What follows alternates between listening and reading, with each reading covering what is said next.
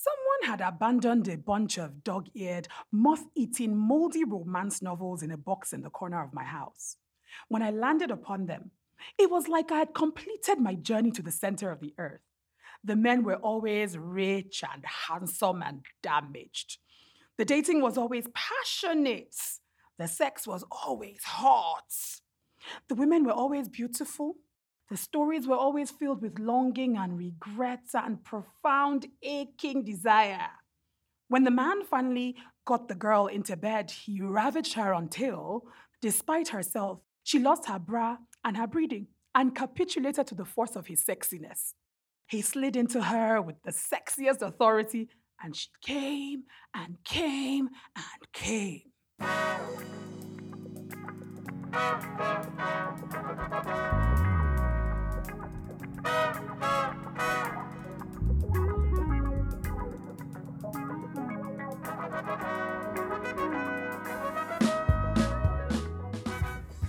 That was an excerpt of a post written by Voluptuous Voltairean, a long-time contributor to Adventures from the Bedrooms of African Women. That story was titled, Fuck You for Fucking Up My Sex Life, Milton Boone, Harlequin Romance and Silhouette Desire. My name is Nanada Akwasichiama. And I'm Malika Grant. Welcome to the Adventures from the Bedrooms of African Women podcast, or, as you will hear us frequently refer to it as, the Adventures Podcast, where we explore all things sex, sexualities, and pleasure. 13 years ago, Malika and I said, why don't we start a blog that shares stories about sex from an African perspective? And that was when Adventures was born. I need to add that we have had our own share of controversies, and some of our African brothers and sisters admittedly have given us the heat. But as the kids say, we move. Just over a decade later, we thought, why don't we make this a podcast? To cut a long story short, we're here today, and we hope that you will ride with us. Malika, come on now. We haven't even started and you've already thrown in an innuendo. My sister, I'm innocent too. That was not the intention. Okay, maybe a little bit. Anyway, in this episode, we're exploring romance novels, from how it shaped our ideas around sex to just downright fucking up some people's sex lives. I started reading romance novels early, around 14, and by coincidence, that was around the time I had my first sexual encounter. Believe you me, it was nothing like what I read. First of all, the sex wasn't in a spring meadow or a king-sized 4-poster bed with silken sheets. It was on a cold, concrete floor of our boys' quarters. There were no promises of undying love, no moaning from either of us. It was just frustrated grunts, panic, and sweat. And so when I look back and compared my experience with a thrilling fiction I'd read and was so excited by, I was angry and I was resentful and I was confused. I mean, after all, I had been reluctant to have sex, just like the women in the books. But I didn't find myself lost in rapture or riding waves of desire. So clearly, something was wrong, because I never wanted to have sex again, because it was so different from what I had read. Malika, I'm traumatized on behalf of your younger self. I'm so sorry that you had that experience. I also started reading romance really early as a kid, maybe at 10 years old or so. Hey, 10, bad girl. I was a bad girl, but I was also a late bloomer. I was just reading. I wasn't doing anything, Malika. So I didn't have penetrative sex until 2 months before my 23rd birthday. My housemate used to tease me about being a virgin. And so I think what reading romance did for me was that it made me want more from sex. I wanted the stars. I wanted explosions. I feel like that's what I was promised by the books. I wanted to melt in ecstasy. And yeah, reading romance definitely made me thirst for a better sex life. And what about other people? We hit the virtual streets to ask folks how reading romance had affected their sex lives. Romance novels. I didn't even know what an orgasm was, but the way that romance novels described it, it was very exhilarating. I was like, yes, I want some of that. I had sex the first time, and it was nothing like that. There was no big hulky guy who would carry me. I remember romance novels being the thing that urged me into sex. Like they had this really exciting adjectives for them, and I remember they used to make me feel very hot down there. So, I read a whole lot of romance novels. I read them so much that somewhere in senior high school, I started writing a book myself because I felt I know what love is, even though I was a virgin. So before I ever experienced orgasm, comparing what I had read in the romance novels where they go like, and there's this explosion, and or he traces his fingers or whatever down her spine and she got shivers and all that. I didn't feel shit. I didn't feel shit. Malaika, part of what I loved about romance novels then, but it's kind of embarrassing to admit it now, were the descriptions. My little 10-year-old heart would beat faster when I read things like the tumescent throbbing member, as he thrust his manhood into her soft parts, she quivered. That was voluptuous Voltairean again, who we're going to call Vivi for short. Nana, I cringe when I think about those descriptions all over again. Oh my God, so cringeworthy. Romance novels were full of sex, and for my little girl brain, that was exciting. No one else was saying anything to me about sex. I don't think I was even at the stage where I was being told, don't do it. And so, in hindsight, I can see that to a large degree, I was devouring romance novels as a form of sex education. And that, my friend, is extremely fucked up. So fucked up. That wasn't the case for Vivi. As a writer based here in Accra, she wrote that blog post for us about romance novels ruining her sex life. And she tells us why. I wasn't having orgasms, and he was. And, as a young baby feminist, I thought that was unfair and patriarchal, and I didn't understand why I wasn't coming enough, and I was resentful that he was, and he wasn't invested in my pleasure, and blah, blah, blah, blah, blah, blah. And it wasn't until I got into the new relationship and I had some time to sort of think about it that I realized that my entire concept of sex was based on romance novels. And so I realized that all through a sexual relationship, I had never participated actively in making myself come. I had always thought that me coming was his responsibility, because that's what happened in romance novels. And that there should even be a little bit of resistance on my part to me coming, because it made it so much more explosive and romantic when it finally happened. And so I had put all this pressure on this poor boy to make me come, and hadn't been doing anything else on my part to facilitate this coming. And then when it wasn't happening, I got resentful because I felt like it meant he wasn't truly invested in my pleasure. He wasn't dying to please me. My orgasms weren't the highlight of his day, blah, blah, blah, blah, blah. And it all really just comes from finding a huge box of Mills and Boon in a corner of my house when I was 8 years old, and spending the next 8 years of my life avariciously reading Mills and Boon, Silhouette Desire, Harlequin Romance, and every historical novel that you can think of. And literally, I had just poisoned my brain. Like that stuff had given me a blueprint for romance and sex that was totally unrealistic. So, talk to us a little bit about when you were growing up and what kind of information you got about sex apart from the romance novels. Where did you get your info about l'amour? So my family is very liberal and very chill, at least by Ghanaian standards. So sex was never really something that wasn't talked about. I remember, I think I was maybe 12 or 13, and my dad had to have surgery, and I discovered this pack of condoms.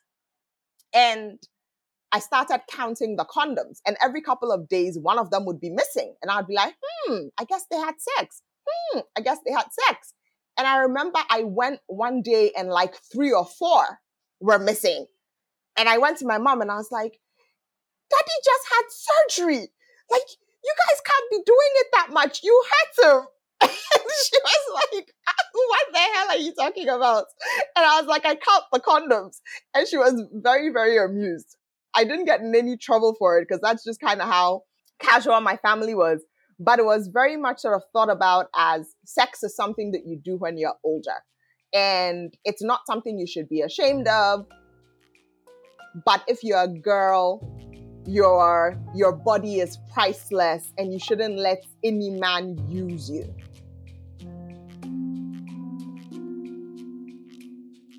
Don't let any man use you. This was a phrase that summed up the minimal sex education given to every Ghanaian girl. Sex scenes and romance novels of the 80s and 90s usually portrayed men as strong and dominating, with women presented as passive and yielding to the desires of men in ways that today are understood to be violent. Listen to this scene from The Master of Uluru, a romance novel published in 1980. Never had she been made so aware of a man's physical strength, and she was powerless to escape the hurtful pressure of his own mouth as he plundered hers, forcing her lips apart as he savaged the delicate tissue against her teeth until she could taste the sweet saltiness of her own blood. Oh my God, that just sounds like... Ugh, I have no words. It sounds awful. It sounds painful. It doesn't sound like sex. It sounds like punishment. That's punishment is exactly it. I want to pray for her. Pray for her. I will. And for Vivi? I hadn't realized until I grew up how problematic even that stuff was. That it just wasn't about the sex and the desire, but all of their books have this very unhealthy power dynamic where the guy is always wealthy and powerful and the girl is always young and naive. And then in addition to that, the guy has these sort of authoritarian possessive behaviors that are like borderline stalkerish, you know, and just like very suspect, you know, and there's all this force. There's the guy is like the driving engine of the entire relationship. And when he finally decides to take her is when she is taken. And then, you know, the love and the sex happens. So the female characters are very one-dimensional and extremely vulnerable, which now as an adult, I realize is quite scary. You know the interesting thing? These power dynamics still ring true today. You see, and you know, there's this idea that sex is something that women give and men take from us. It still continues into adult relationships. So you find women in their 30s, 40s, and even their 50s only now learning about sexual agency. But you know what? I'm actually curious about how Black women writers are reimagining the genre for themselves and for their readers.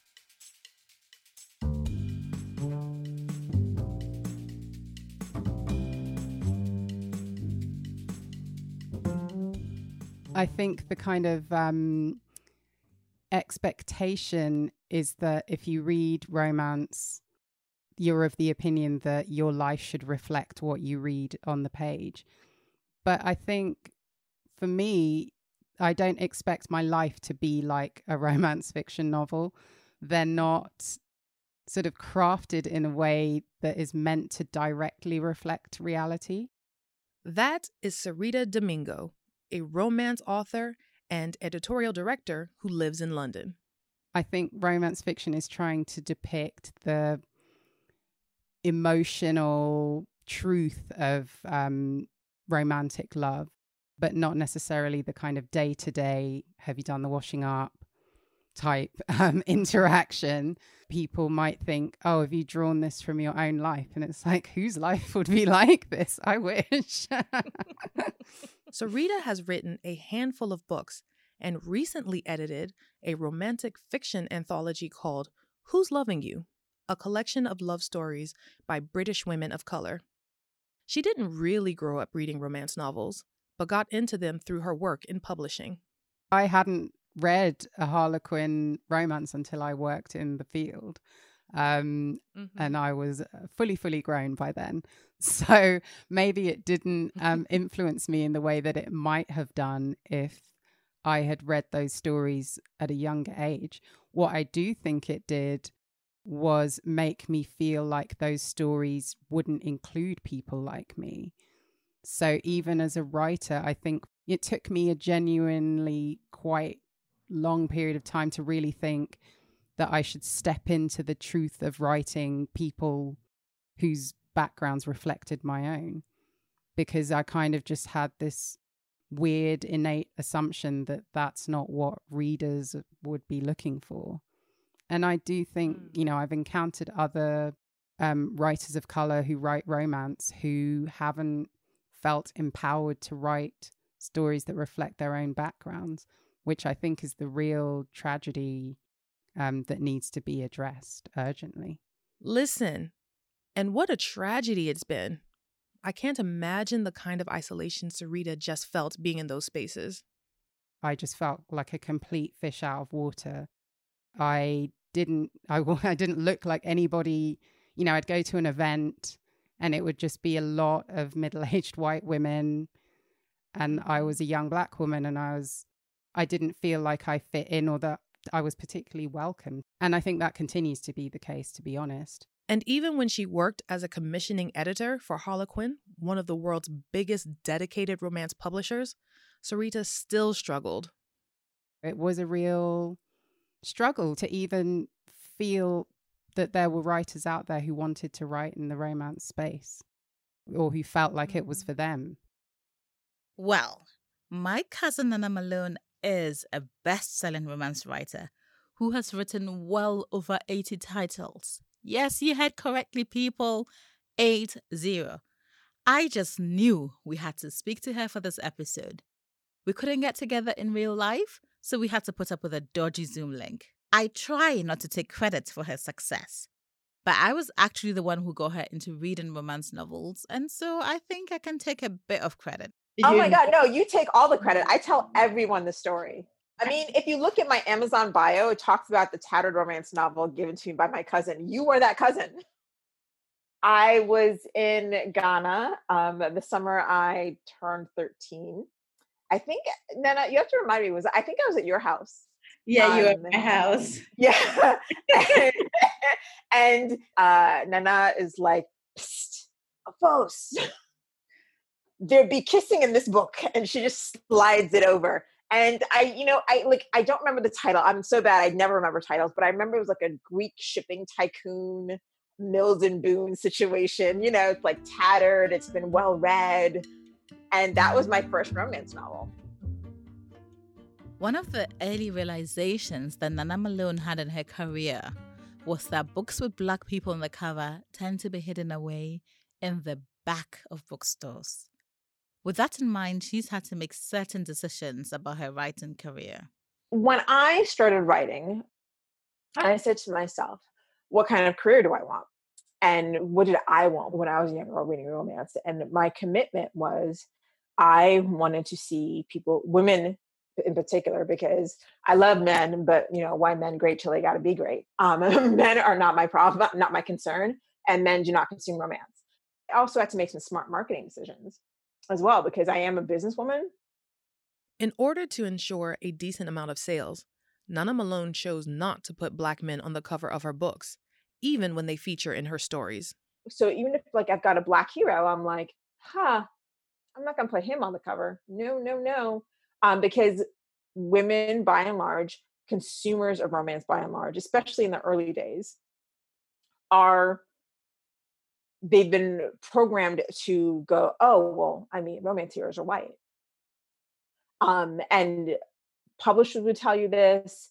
And so I was like, got you. So marketing decisions.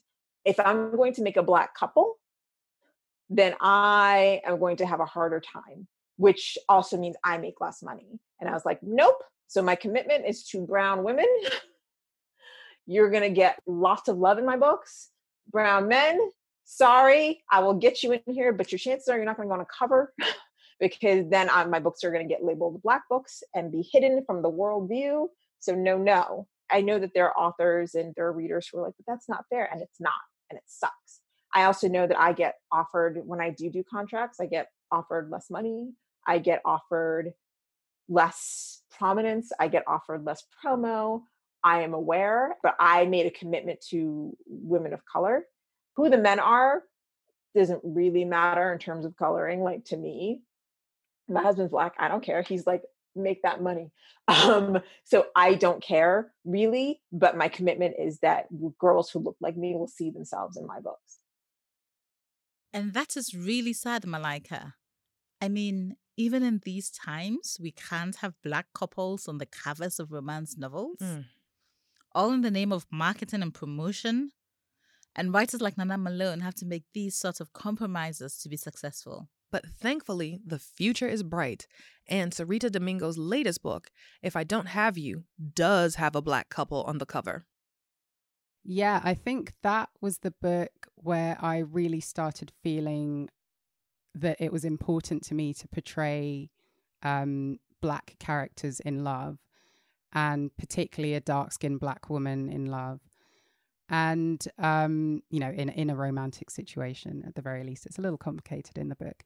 But seeing the cover was hugely important to me as well, to see these two Black characters being depicted in a way that I still think is rare.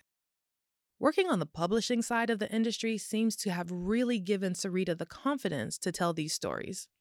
It also really opened up my eyes to how important love stories are to the type of people who maybe get dismissed or overlooked, and that romance fiction of this sort can be dismissed and overlooked, but then is also the thing that drives a business to a multi-million pound, 100-year-long empire. So I think people can kind of dismiss romance or think that it's not important, but it is very important. It's very important to the publishing industry, and it's very important to millions of people around the world. And as the new editorial director of Trapeze Books, a line that states that its mission is to publish books that start a conversation, our girl Sarita is looking to keep pushing boundaries in the genre. The challenge I'm finding is just finding people who are writing romance or who feel that that's something for them, that are either from diverse backgrounds or are writing something that pushes the envelope a little bit. I think the challenge with romance is that people feel that there are conventions they need to hit or ways that they need to write in order for it to be classed as romance. But what I'm most interested in is just finding those love stories that do depict people's backgrounds of varying degrees more authentically, writers who are from more so-called diverse backgrounds. But yeah, it's about kind of finding people who are writing that, which at the moment, I'm not finding people who are writing romance specifically like that. So if anyone's out there, reach out to me. Yes, reach out to Sarita with your stories of love as you want to tell it. She says she's interested in reading about thruples. And with the interest in Black British writers like Bolu Babalola, Talia Hibbert, and Frances Mensah Williams, it seems like the future will be full of stories with characters that look like us. I feel like there are more of us coming through, but it still feels a bit like a trickle, to be honest. But at least, I think it's starting to broaden out and people are at least having these conversations much more. Well, a few years ago, I was on a panel with a Nigerian romance writer, Kiru Tai. And as part of my preparation, I decided to read one of her books. That book was entitled Keeping Secrets and was part 1 of the Essien trilogy. It took me back to my childhood and everything I loved about romance. I finished the first book and the next night bought another one and then another until I finished the entire trilogy. Romance novels by contemporary African writers like Kiru are nothing like the ones that we grew up on. Well, the flowery language is still intact, but The sex scenes are on a whole different level. Here's an excerpt from Writing Rebel. Come back to bed, Tony. The sultry invitation had him rotating his head to look back. Silver light from the window showed the girl leaning on her right elbow, her other hand pushing down the blue sheets, revealing a slender body of chocolate skin, dark nipples peeking at him in invitation. A coquettish smile curled her full lips. He pictured those lips wrapped around his dick, and his half-awake erection turned to a full-blown morning wood. He should take up her invitation and return to bed. Hey, okay. Nana, I can see how you got hooked onto this series. Yes! As an adult, Kiru was inspired to start writing because she wanted a sense of work-life balance and knew she couldn't have it whilst working 60 hours a week as a project manager. I was stressed out. I was like, you know what, is this really is this really my life, And I needed to do something. I needed to kind of find the balance. I needed to change career. I got into actually 2 degrees. I had the master's, and I was like, you know what, you've satisfied your parents, you've ticked all the boxes, you've become a mother, you've got married and all that. But what do you really want to do? Around the period when Kiru was questioning her life choices, she picked up a romance novel to read. Reading that book generated even more questions for her. Why are there no stories about Africans, in romantic relationships? Why are the stories about Africans that I was reading all depressing and about war and poverty and all that? Why were there no feel-good stories about Africans? Were we not having fun? Were we not having good relationships? Were we not falling in love? That led to Kiru's Eureka moment. Why don't I write the kind of romance novels that I would like to read? In 2010, Kiru submitted to an online contest by Milton Boone to discover new voices, and her first story, Lost Prince, Reluctant Bride, was shortlisted in the top 10, which gave her the validation she needed to write her first book, His Treasure, a story set in pre-colonial Southeast Nigeria. Now, Kiru runs her own publishing business. Yes, I love a Black woman who's an entrepreneur. My publishing house is called Love Africa Press, and we specialize in romance novels, basically African romance novels. So basically, since I've been writing, I've had other writers contact me and say, oh, Kiru, can you help me? I want to get published. How do I do this? Blah, blah, blah. So all these kind of writers who don't have avenues, who don't have published. I know how much I struggled when I started out with finding a publisher who would publish my stories. Unfortunately, some of the Western publishers, they look at the story and they say, okay, you're writing stories about African billionaires, but how come? Where are the ghettos? Where are the slums? Where is the poverty? And I'm like, hang on a minute, this isn't.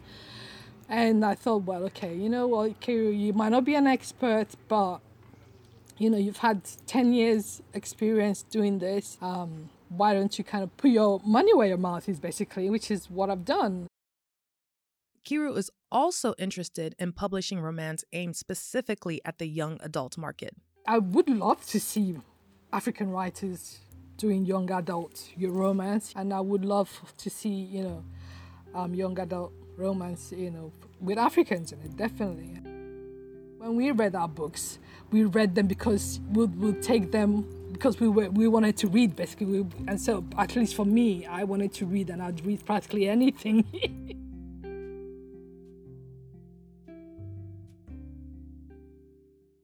To the next generation, here's to books that won't fuck up your sex lives. Speaking of books, don't say that we don't put you on to the good stuff. Nana's book is out, The Sex Lives of African Women. Drum roll, please. Come, listen to me. This is our official Bible. You are not a true Adventures fan if you haven't picked up a copy for yourself and bought one for a friend and for another friend. I am smiling so hard right now, Malika. I love the way you're selling my market. Sister, this is our ministry. We must move. Thank you for joining us on this episode of Adventures Podcast. We will see you on the next one. Still talking all things sex. And sex. And sex. The Adventures from the Bedrooms of African Women podcast is hosted by Malaika Grant and Another Kose Chiama. Freddie Boswell is the senior producer. Fatima Derby is our associate producer. Written by Wana Udobang.